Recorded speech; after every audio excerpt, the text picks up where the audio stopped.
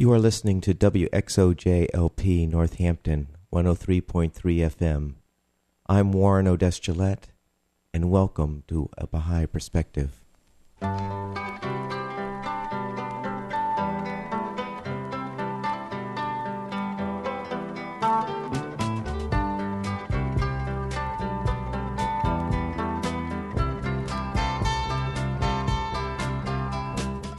A Baha'i Perspective is a radio program that examines contemporary issues in a unique spiritual perspective based on the principles of the Baha'i Faith. For information on the Baha'i Faith itself, our listeners are welcome to visit the website www.baha'i.org. That's BAHAI.org. Or they can call the toll-free number 1-800-22-UNITE. Today I'm playing an interview with Ray Elliott, a Baha'i from Amherst, Massachusetts. He's involved in a number of local associations, including the local chapter of the NAACP and the Amherst Interfaith Council. He is currently serving as president of both associations. I asked Ray to describe for me where he grew up and what it was like growing up there. Yeah, I grew up in Cambridge, Massachusetts. I was born in 1924, so I grew up during the Depression. In Cambridge. I lived in Cambridge until I went into the service. That was 18 years old when I went into the service.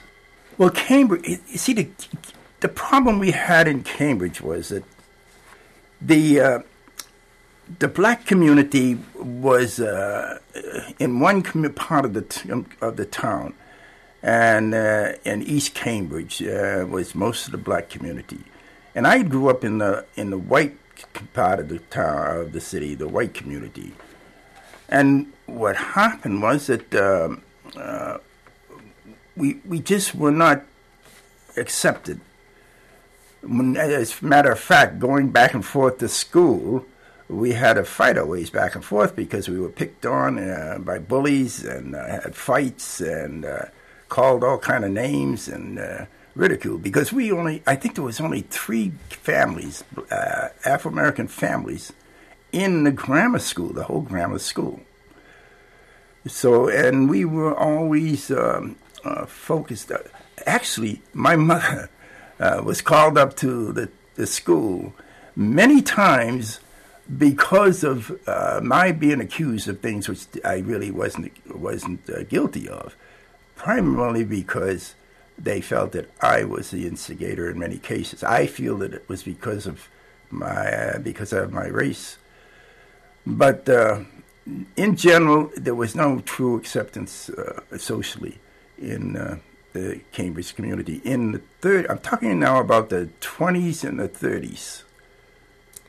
Now, how is it that you ended up living in a white neighborhood?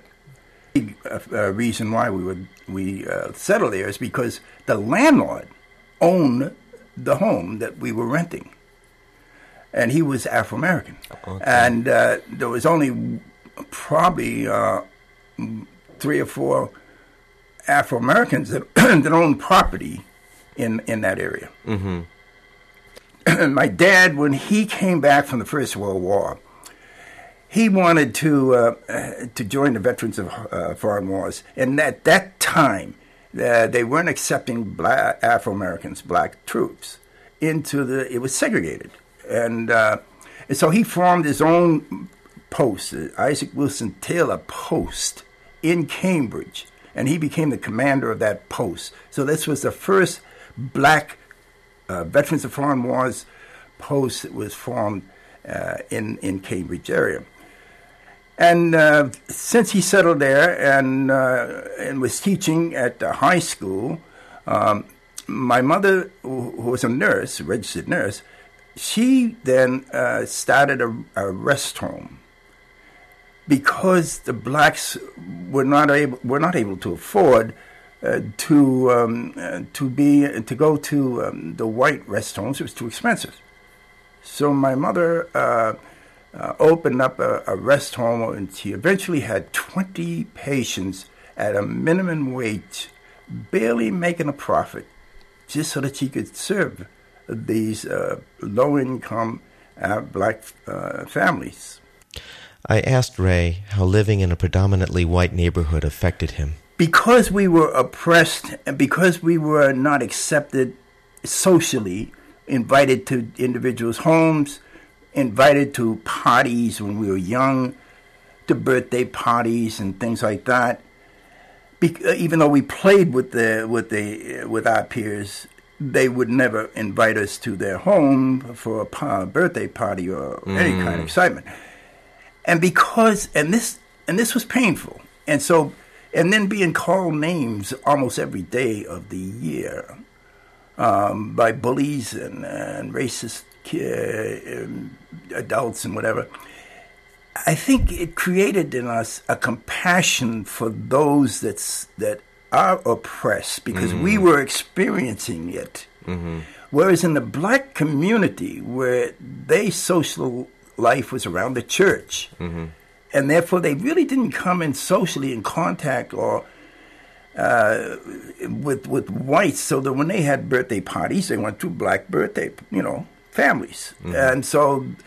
Where I was exposed to it daily, and then it was so difficult for me and my brother, who when we were attracted to the white girls when we were 8, 9, Right, sure. And we're told by our parents, no, you can't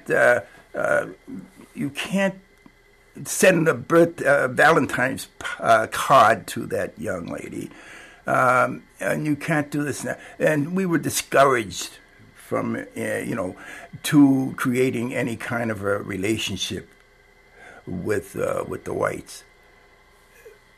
That when I was serving in the segregated army, when they sent me south to Biloxi, Mississippi, it was the first time that I really understood what black folks had to suffer from in the South, even though I had heard about lynchings and people disappearing and in all kind of Jim Crow and injustices.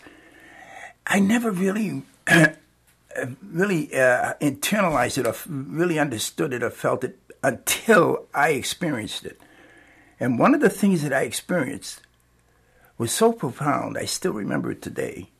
I remember when we went to town, when we were down in Biloxi, Mississippi, we were told that if we went in town, we were only to go into restricted areas. And the restricted area was black community.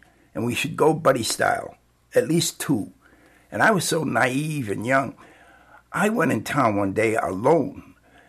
And when I drifted into a white area unknowingly, suddenly realizing it, I looked for a bus stop. I found a bus stop, and there was a group of people waiting for the bus. And I said, well, I better step close over to near the curb and away from the crowd, the group, and wait for the bus. And as I was standing there, this big, burly young man comes over to me, and he says, I got a uniform on now, and I feel, it's kind of safe, although I'm in the white section and off-limit area. He comes up to me, and he points down to the gutter. And he says to me, step down there. And I looked at him, and I says, why did you tell me to step down there? And he says, where you from, boy? And I says, I'm from God's country. I'm from the North. He said, that's what I thought. He said, you folks come down here and think you cause all kind of problems and trouble, and you think you're going to try to change things, he says. And so he got red in the face, and as he was talking, the group of people started coming around closer to me to see what was happening. Mm-hmm. I got scared, so I started walking away from him. And as I was walking, he was walking right behind me. He says, what have you doing in this area? You're up to something. You've been doing something.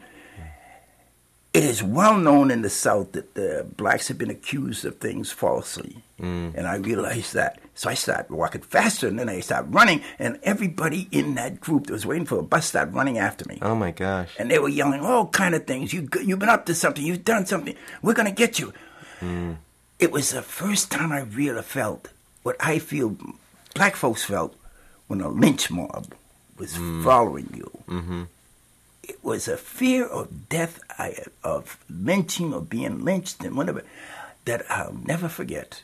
Wow. And that was the first time I really understood or had a a better feeling of what oppressed black people had gone through in the South.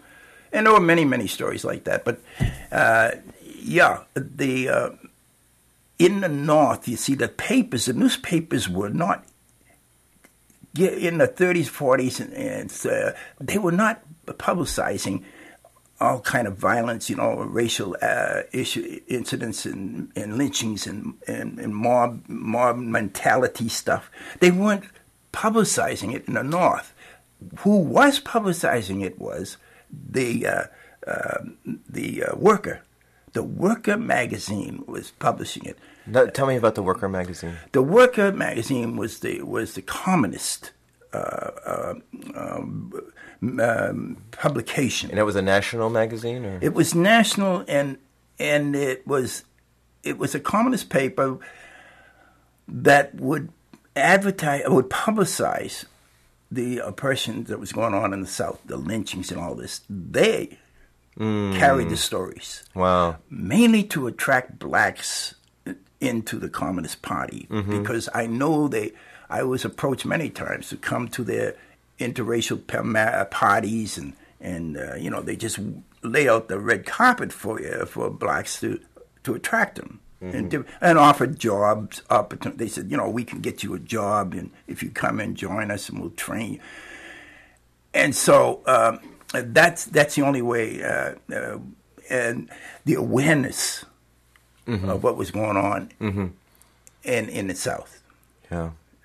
See, when I volunteered, it was unwillingly, unknowingly volunteered. I was tricked into, really, to tell you the truth. How's that? Well, you see, I was at Northeastern University, and I was going to sign up for the ROTC.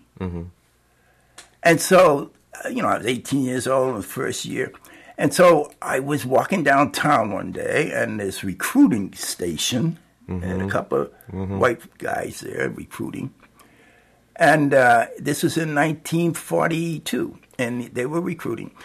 And they called me over, and they says, how about signing up? And I says, well, I want to sign up for the ROTC. I said, when I go back, I get back to school, I'm going to sign up. And they said, oh, you can sign up here.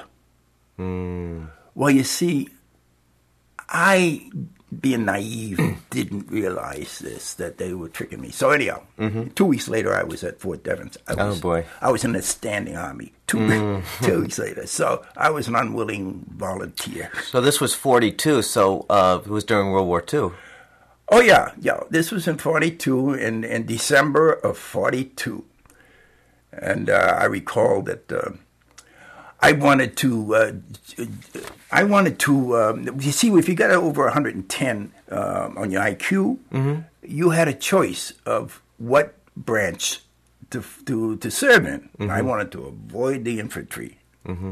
And so, and some of my buddies were in the Air Force. There was a Tuskegee experiment that was going on as far as to determine whether blacks could fly. To prove that they had the coordination and the courage and and all that to go with it, and the abilities and the intelligence and all that. And so there was a pilot program going on which had started the early part of 42. And one of my buddies was in it, and other buddies were trying to get in. So I enlisted to the Air Force in pre-flight training. They put you through a bank of psychological tests. Psychiatrists and psychologists, they interview you. I had told them that, they asked me, have you ever fainted in your life? And I said, oh, sure, no problem. And he says, why didn't you tell us that? Oh, boy. When, in the preliminary questions. I said, well, there was nothing. It was abnormal conditions. I said, one time standing up in a hot theater, I fainted. Another time I got hit in the head. I saw the blood. I fainted. Another time it was something abnormal. Right. Situation. He says, don't you think it's an abnormal situation to be a mile up in the air in $1 million airplane? He's worried about the plane. Yeah, right. So they washed me out. Oh, that's a shame. That's a shame. But I come close to going into the 99th Pursuit, the black cadets. What's that, 99th Pursuit? The 99th Pursuit was the final fighter squadron, a black fighter squadron. You know, at that time, the Air Force was segregated, and they weren't taking anybody into the Air Force, blacks. And so it was a test program. And Eleanor Roosevelt was responsible for getting the government to give the blacks a chance to prove they could fly. And they made such great records when they come back that now it's recognized with many medals, that squadron. Wow. It's in Okinawa and Saipan and all through the Pacific. And, you know, when I get to, you talk about things that you never forget. You know, you always have a dream when you're young of going to Hawaii. We got to Hawaii on our way to the Pacific. We stayed there, you know, and I don't know, for a few weeks. And so when we got there, we said, oh, wow, these brown women are going to embrace us. There's not going to be any kind of prejudice. And so we're going to have a ball. We got to the one who was scared of us. So we couldn't figure it out. So, you know, we finally got to talking to some of them, and one of them, you know, they said that the white soldiers had told them that we had tails, that we stunk, that we had all kind of derogatory things about us. That scared the heck out of them. Oh, boy. And so it took a while to, you know, to change their minds about it. Right. But everywhere the flag went, it seemed like racism followed. All through the islands, everywhere. Yeah. In the offices. Because they gave us white officers, you know. Black troops, white officers. And generally they gave us the bottom of the barrel. You know, these 90-day wonders. they, you know, young officers that not much older than we were. Right. They'd taken 3 months of training and put in charge of us. Yeah. So, anyhow, I was a company surveyor, and I had to survey airstrips. So as an instrument man, there was, you know, the Marines had cleared security area, except for up in the hills when they'd be firing on us, the snipers, because they dug into the hills and they, you know, into the caves, into the hills. Never had to, thank God, never had to shoot a human being. And so that was one of the blessings. I asked Ray what he did when he got out of the service. Well, in that period, there was what you might call overt discrimination. In a sense, it was de facto segregation in the housing. There was de facto segregation in the restaurants. You would sit in a restaurant for many hours before you'd get waited on. And there were many ways that they marginalized the people of color in the work area. There were limitations as to what opportunities there were, and so that at that time there was still the thinking that people of color had less capacity, less intelligence, and many experiments were done to try to prove this. Talk about discrimination. In Cambridge, Harvard University, if you were born in Cambridge, Harvard University had a special scholarship, you know, for those who were born in Cambridge. And I had heard about it a little bit. Anyhow, I applied to Harvard University. I'd been in Northeastern before I went in the Army, and I applied to Harvard University. I had good marks. You know, whoever interviewed me in the beginning, they told me, they said, we're not going to be able to admit you because we think you're going to be hitting your head against a brick wall. Oh, boy. I didn't, on what basis, I don't know they based that, but being black, I figured because my marks were good. So I applied to McGill University.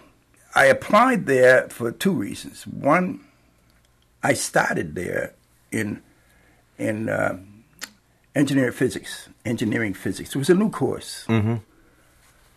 And they were the ones that offered it. And so I started there in engineering physics. And I was accepted.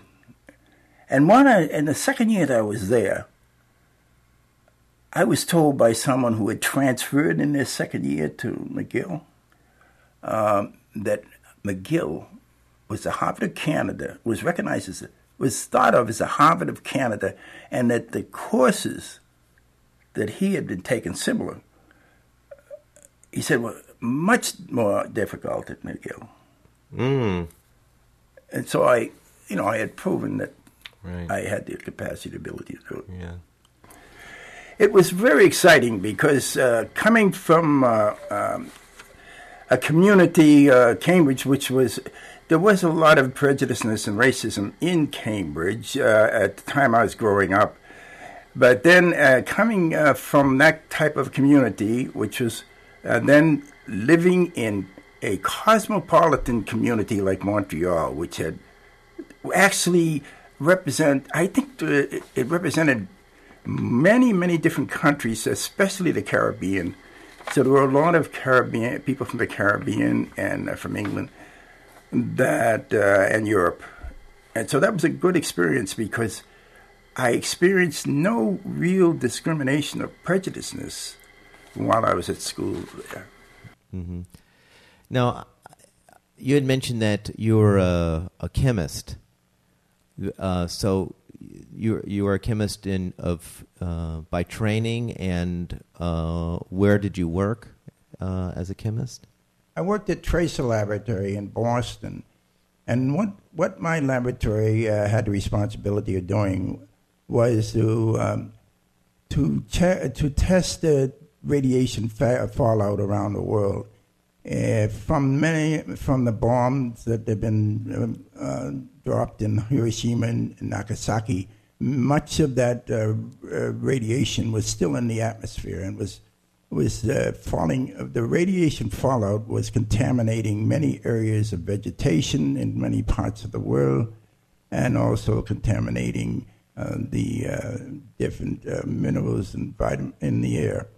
So my job was to monitor the radiation fallout around the world, and to also test radiation on the nuclear submarine, which was one of our major problems that we had.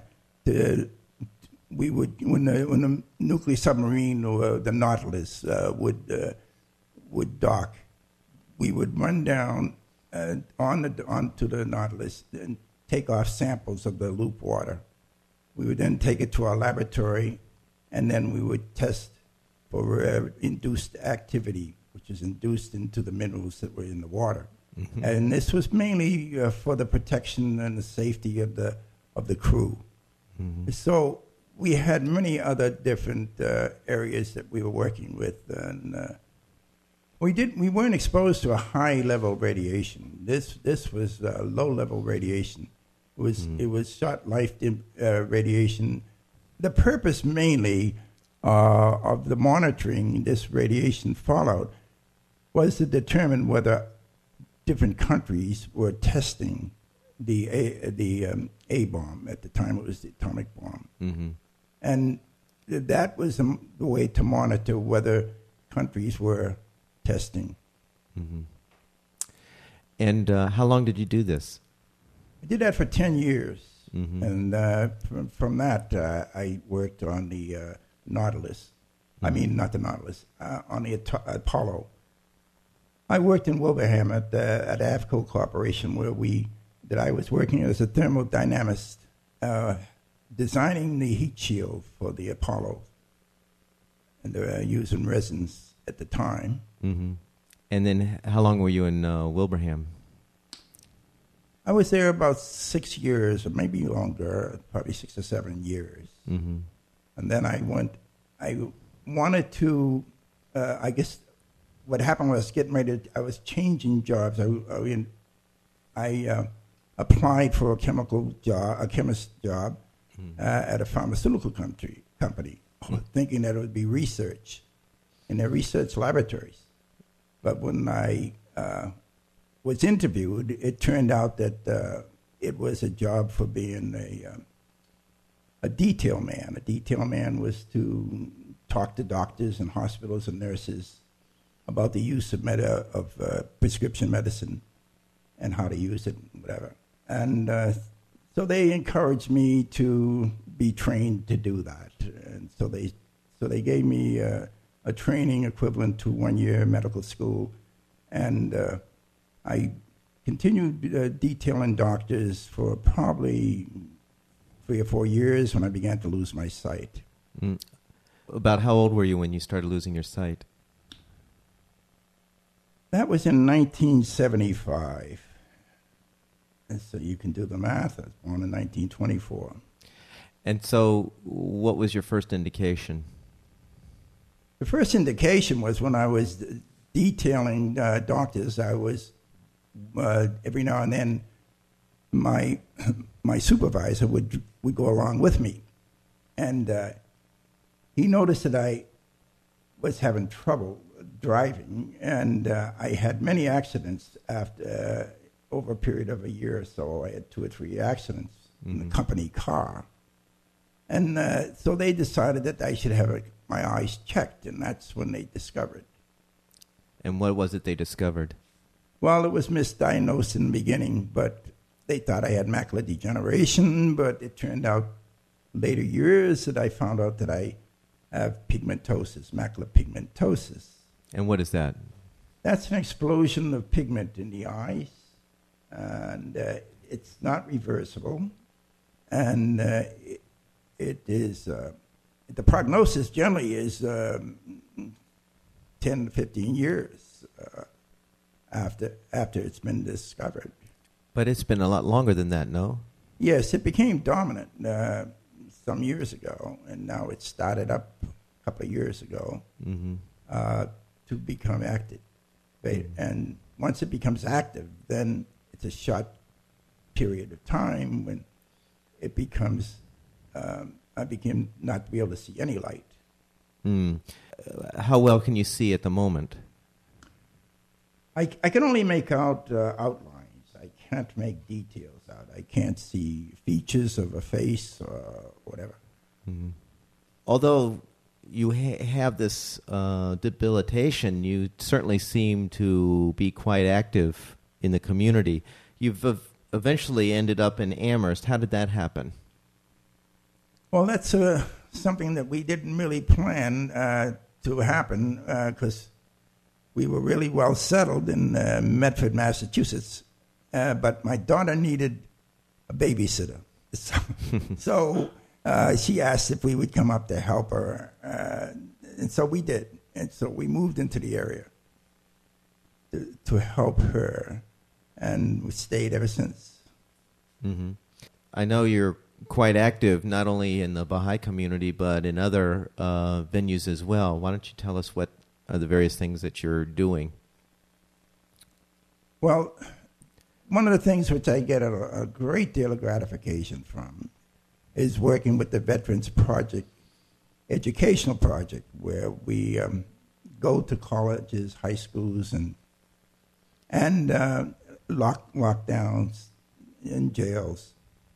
And we share with the occupants and the students, we share with them our experience in serving, and especially serving in a segregated army, and what it was like living in a segregated society in the 40s.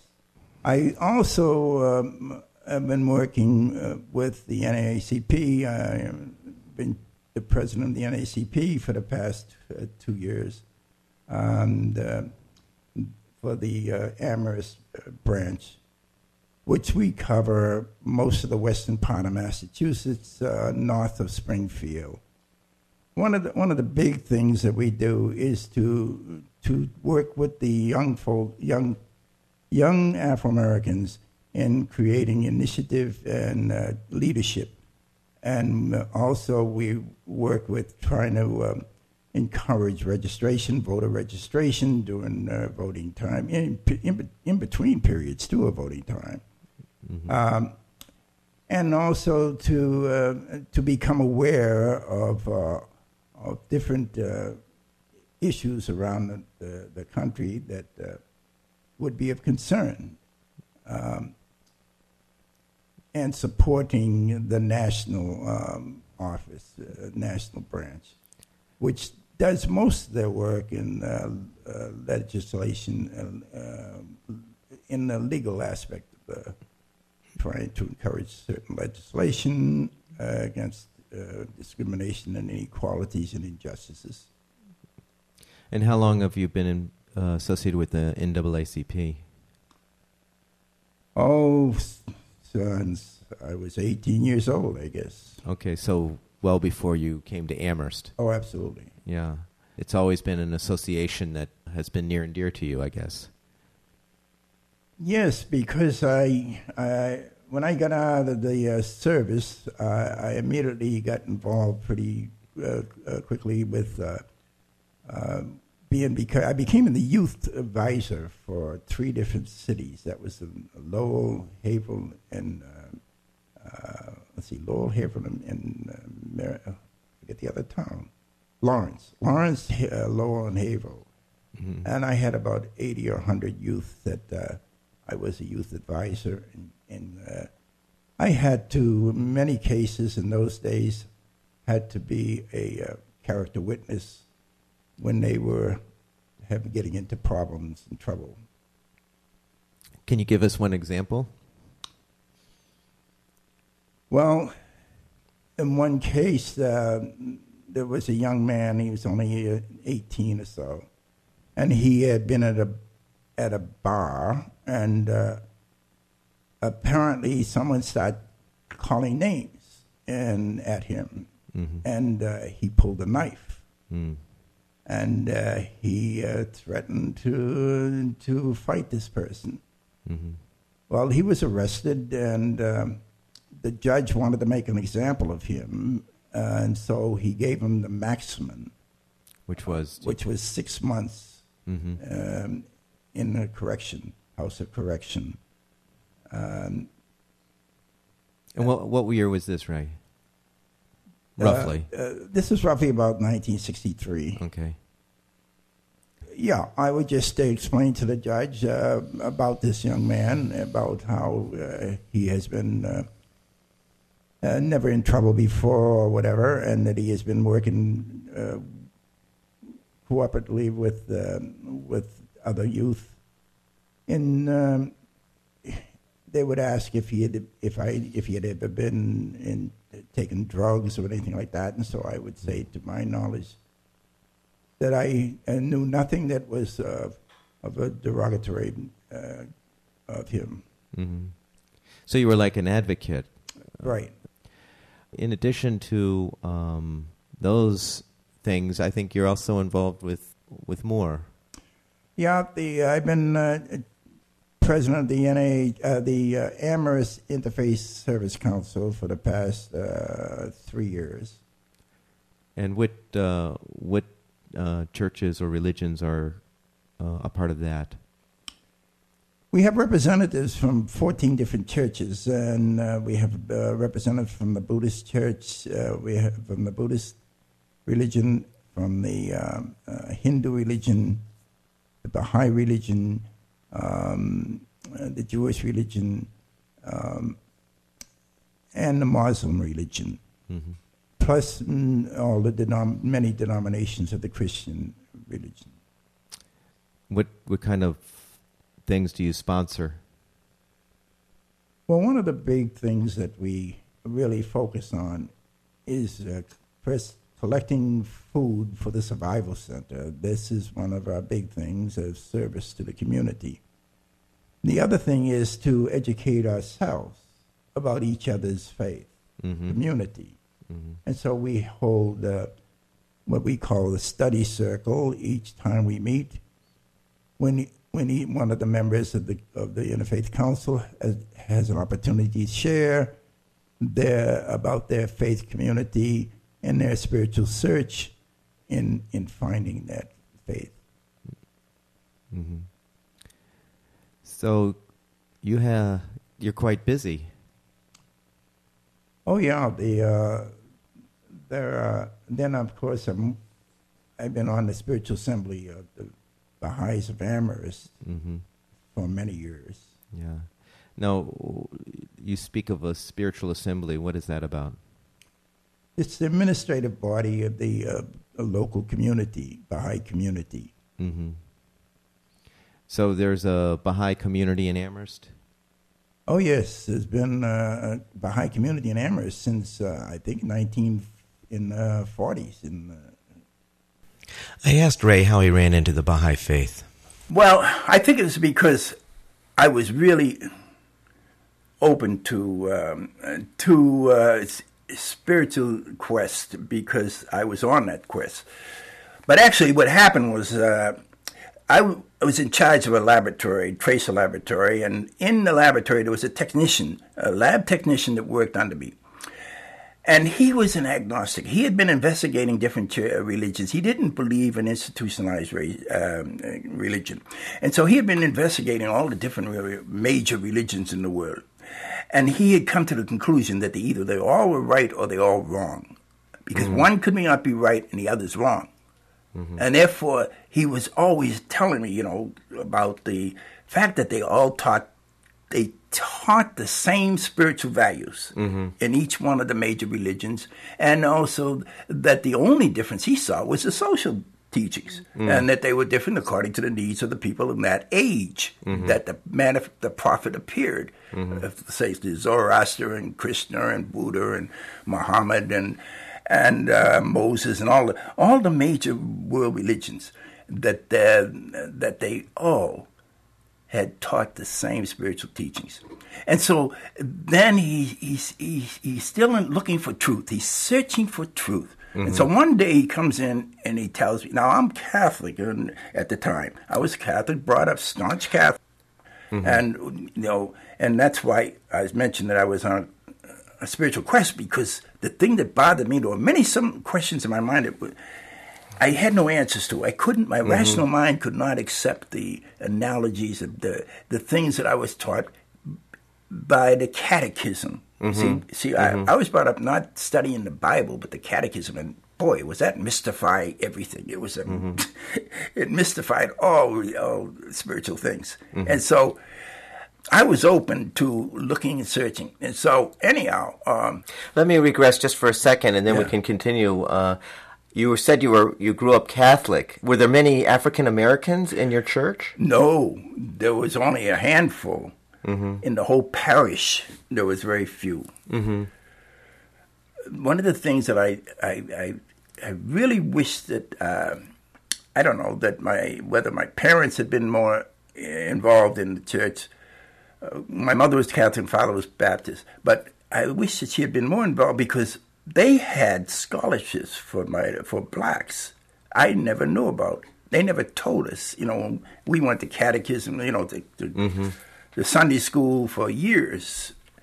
And you'd think they would have taken aside, the nuns, and told us, now look, you might be qualified for scholarship. That was set aside for minorities. But no, there was only a handful of blacks in the parish. It was a big parish. So I guess your family being Catholic, goes back to when their parents were Catholic. Yeah, that was another thing. If you're born into a Catholic family, you automatically are Catholic, which is one of the things that bothered me too.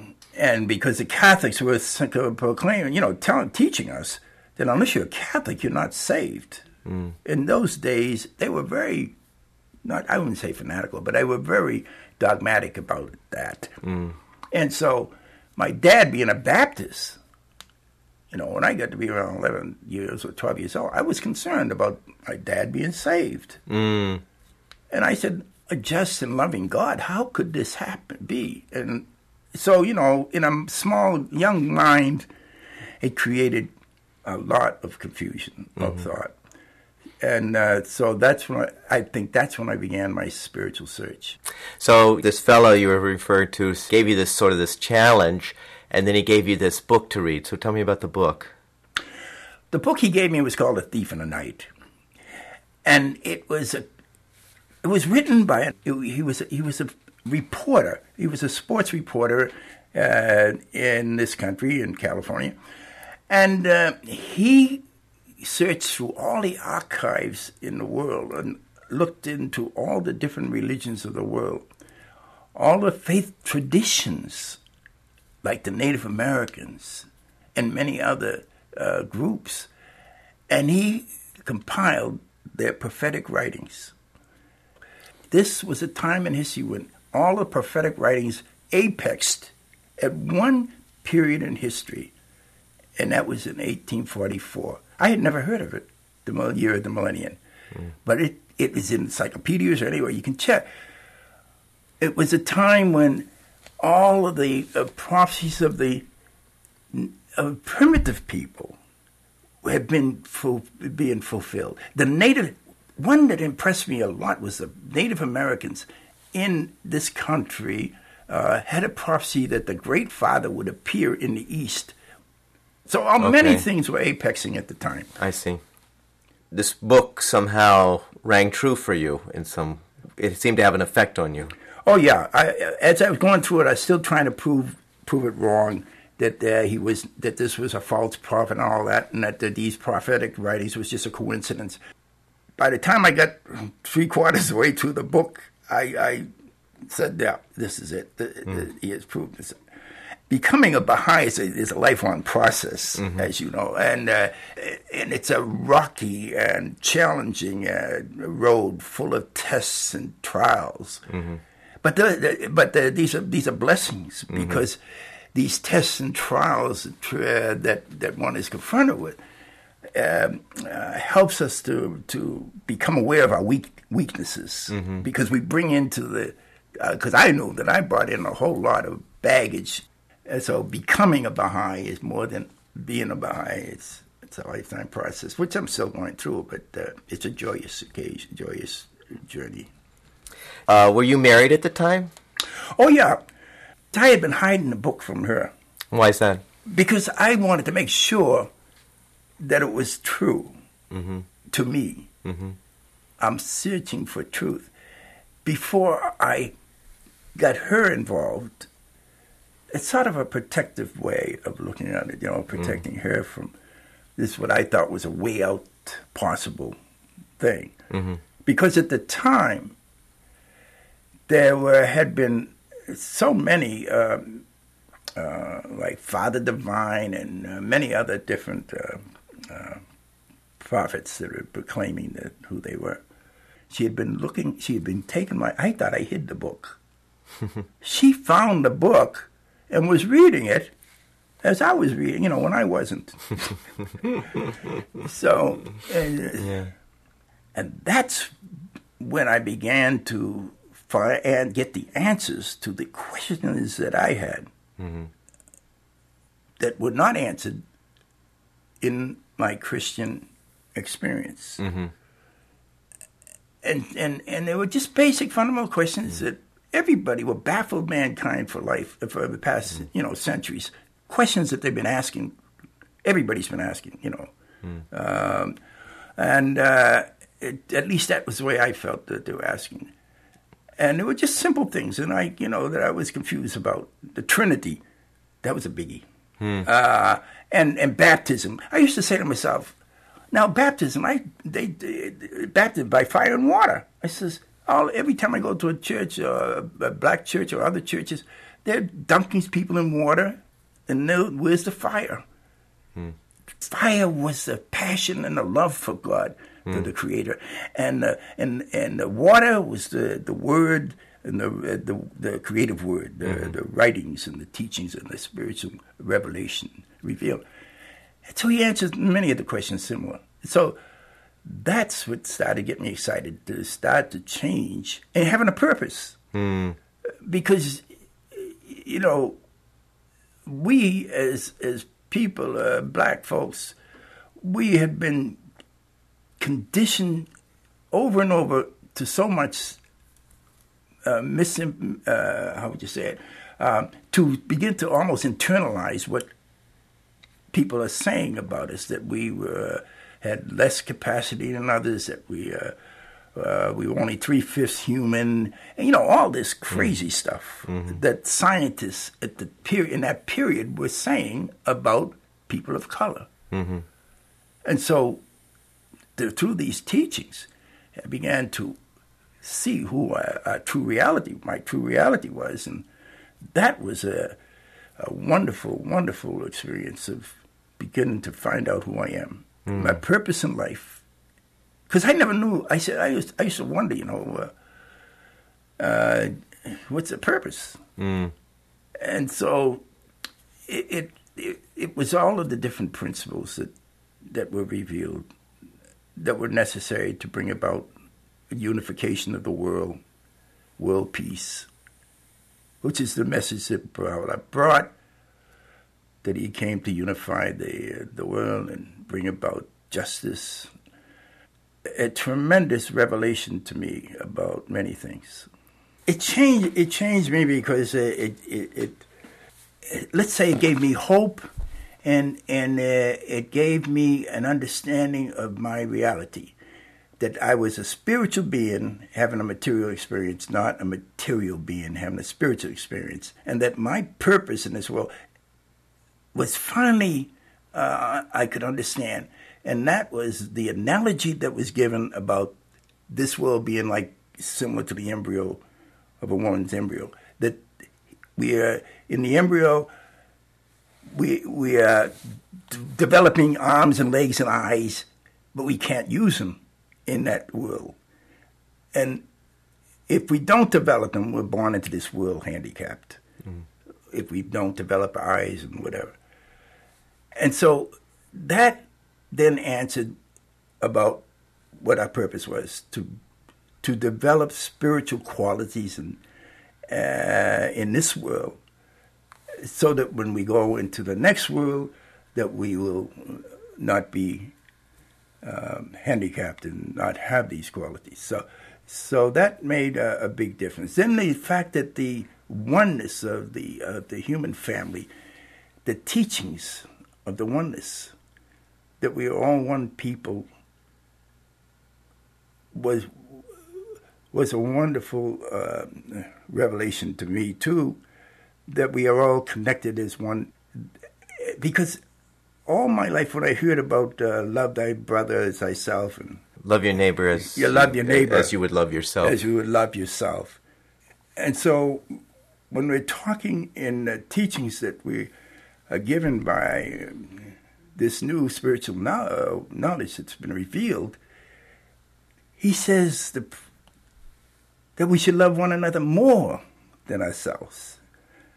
And so, I don't know, it just opened up a great new awareness. And then the prayer, I could never really feel that my faith was on solid foundation, because there was always this dots of doubt that was coming through.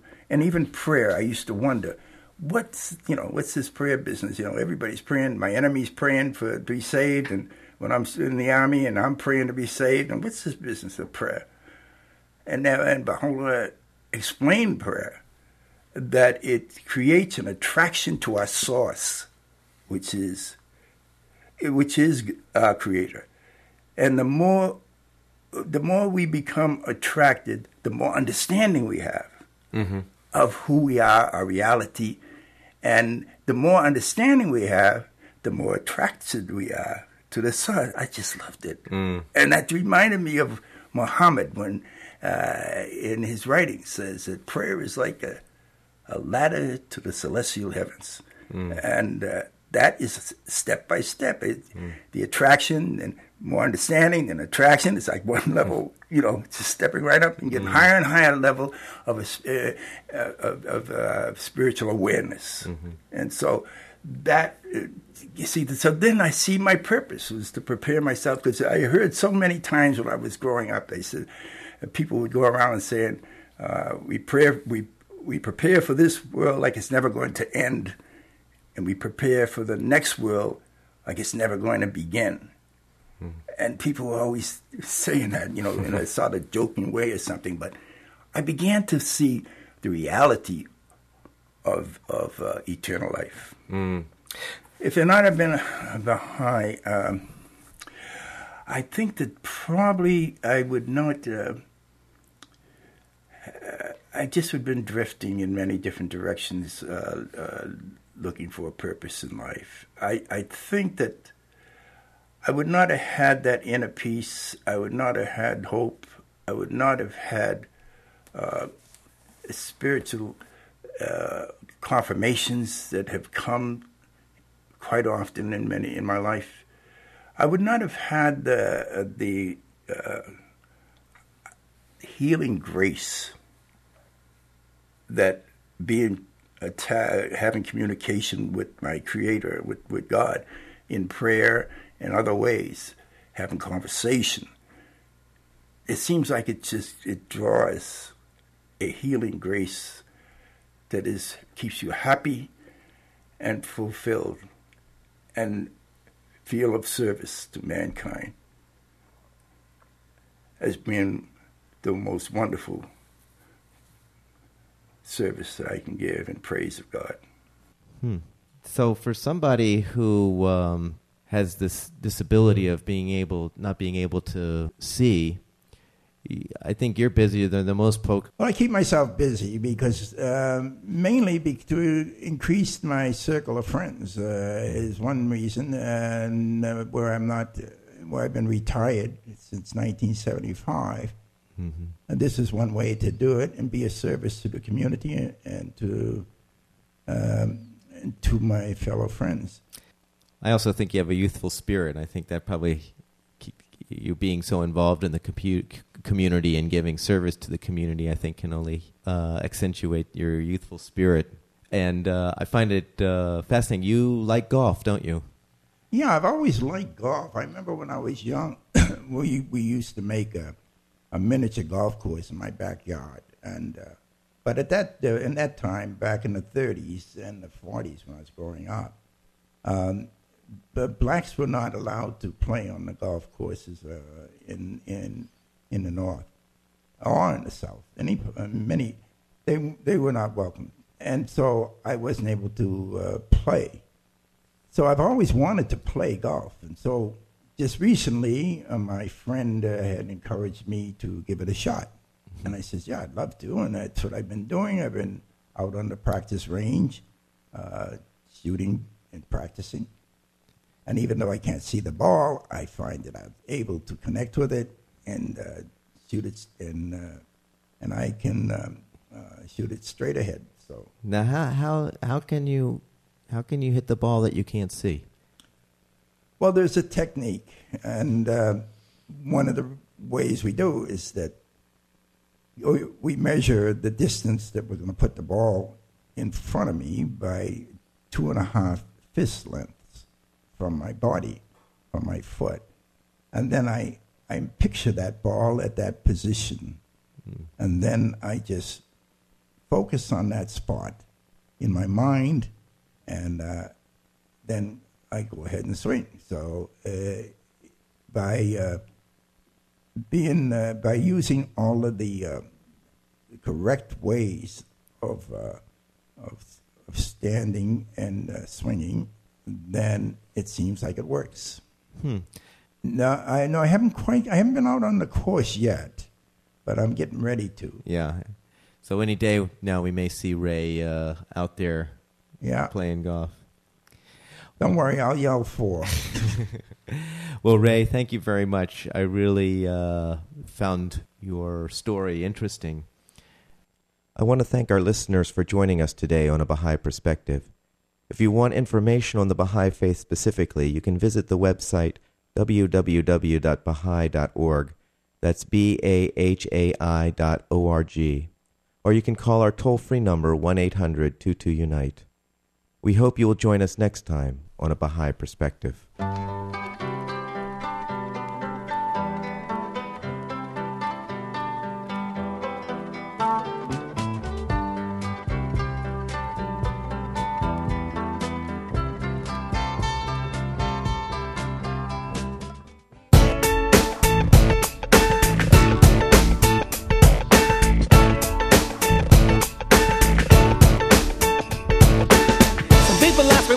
always on the bright side. When there's so much going down on the other side, it's like I live in a bubble with no trouble and problems don't exist.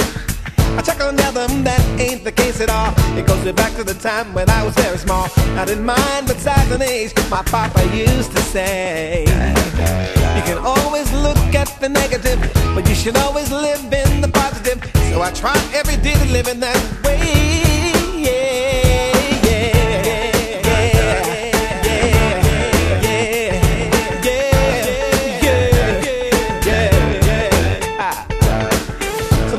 What was and what they could have been, as opposed to living in what is and how much they can, and be the first to complain about nothing in life going their way. The attitudes that I can't do nothing about, and they're happy with just breathing in and out. The ones that when you say let's go make a difference, they'll say nah, that's okay. So I don't waste time on the trip side, cause I do know the real on the flip side, and I'm crystal clear every day. That's why I say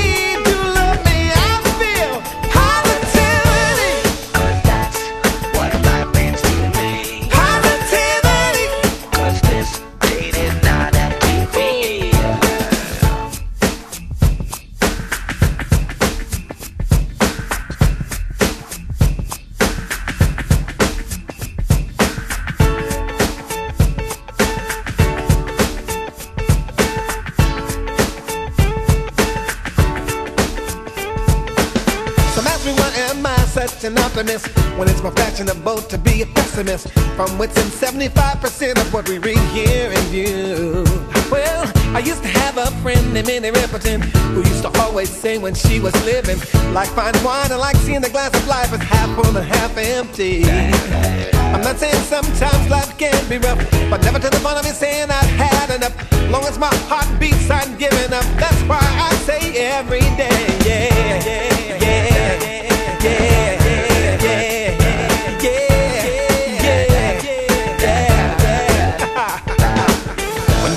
As an African American, what do I see for tomorrow in the human plan? Is it possible for all people of the world to coexist? I say unity is only as big as our vision, and if it's now strive to expand beyond the horizon. But truly there's much guidance through the ills of society that stand in our way. So if the road is to harmony, be with the car. But if it's about discord, don't take the ride at all. Cause the world vision I see is the one we for everybody. Yeah, yeah.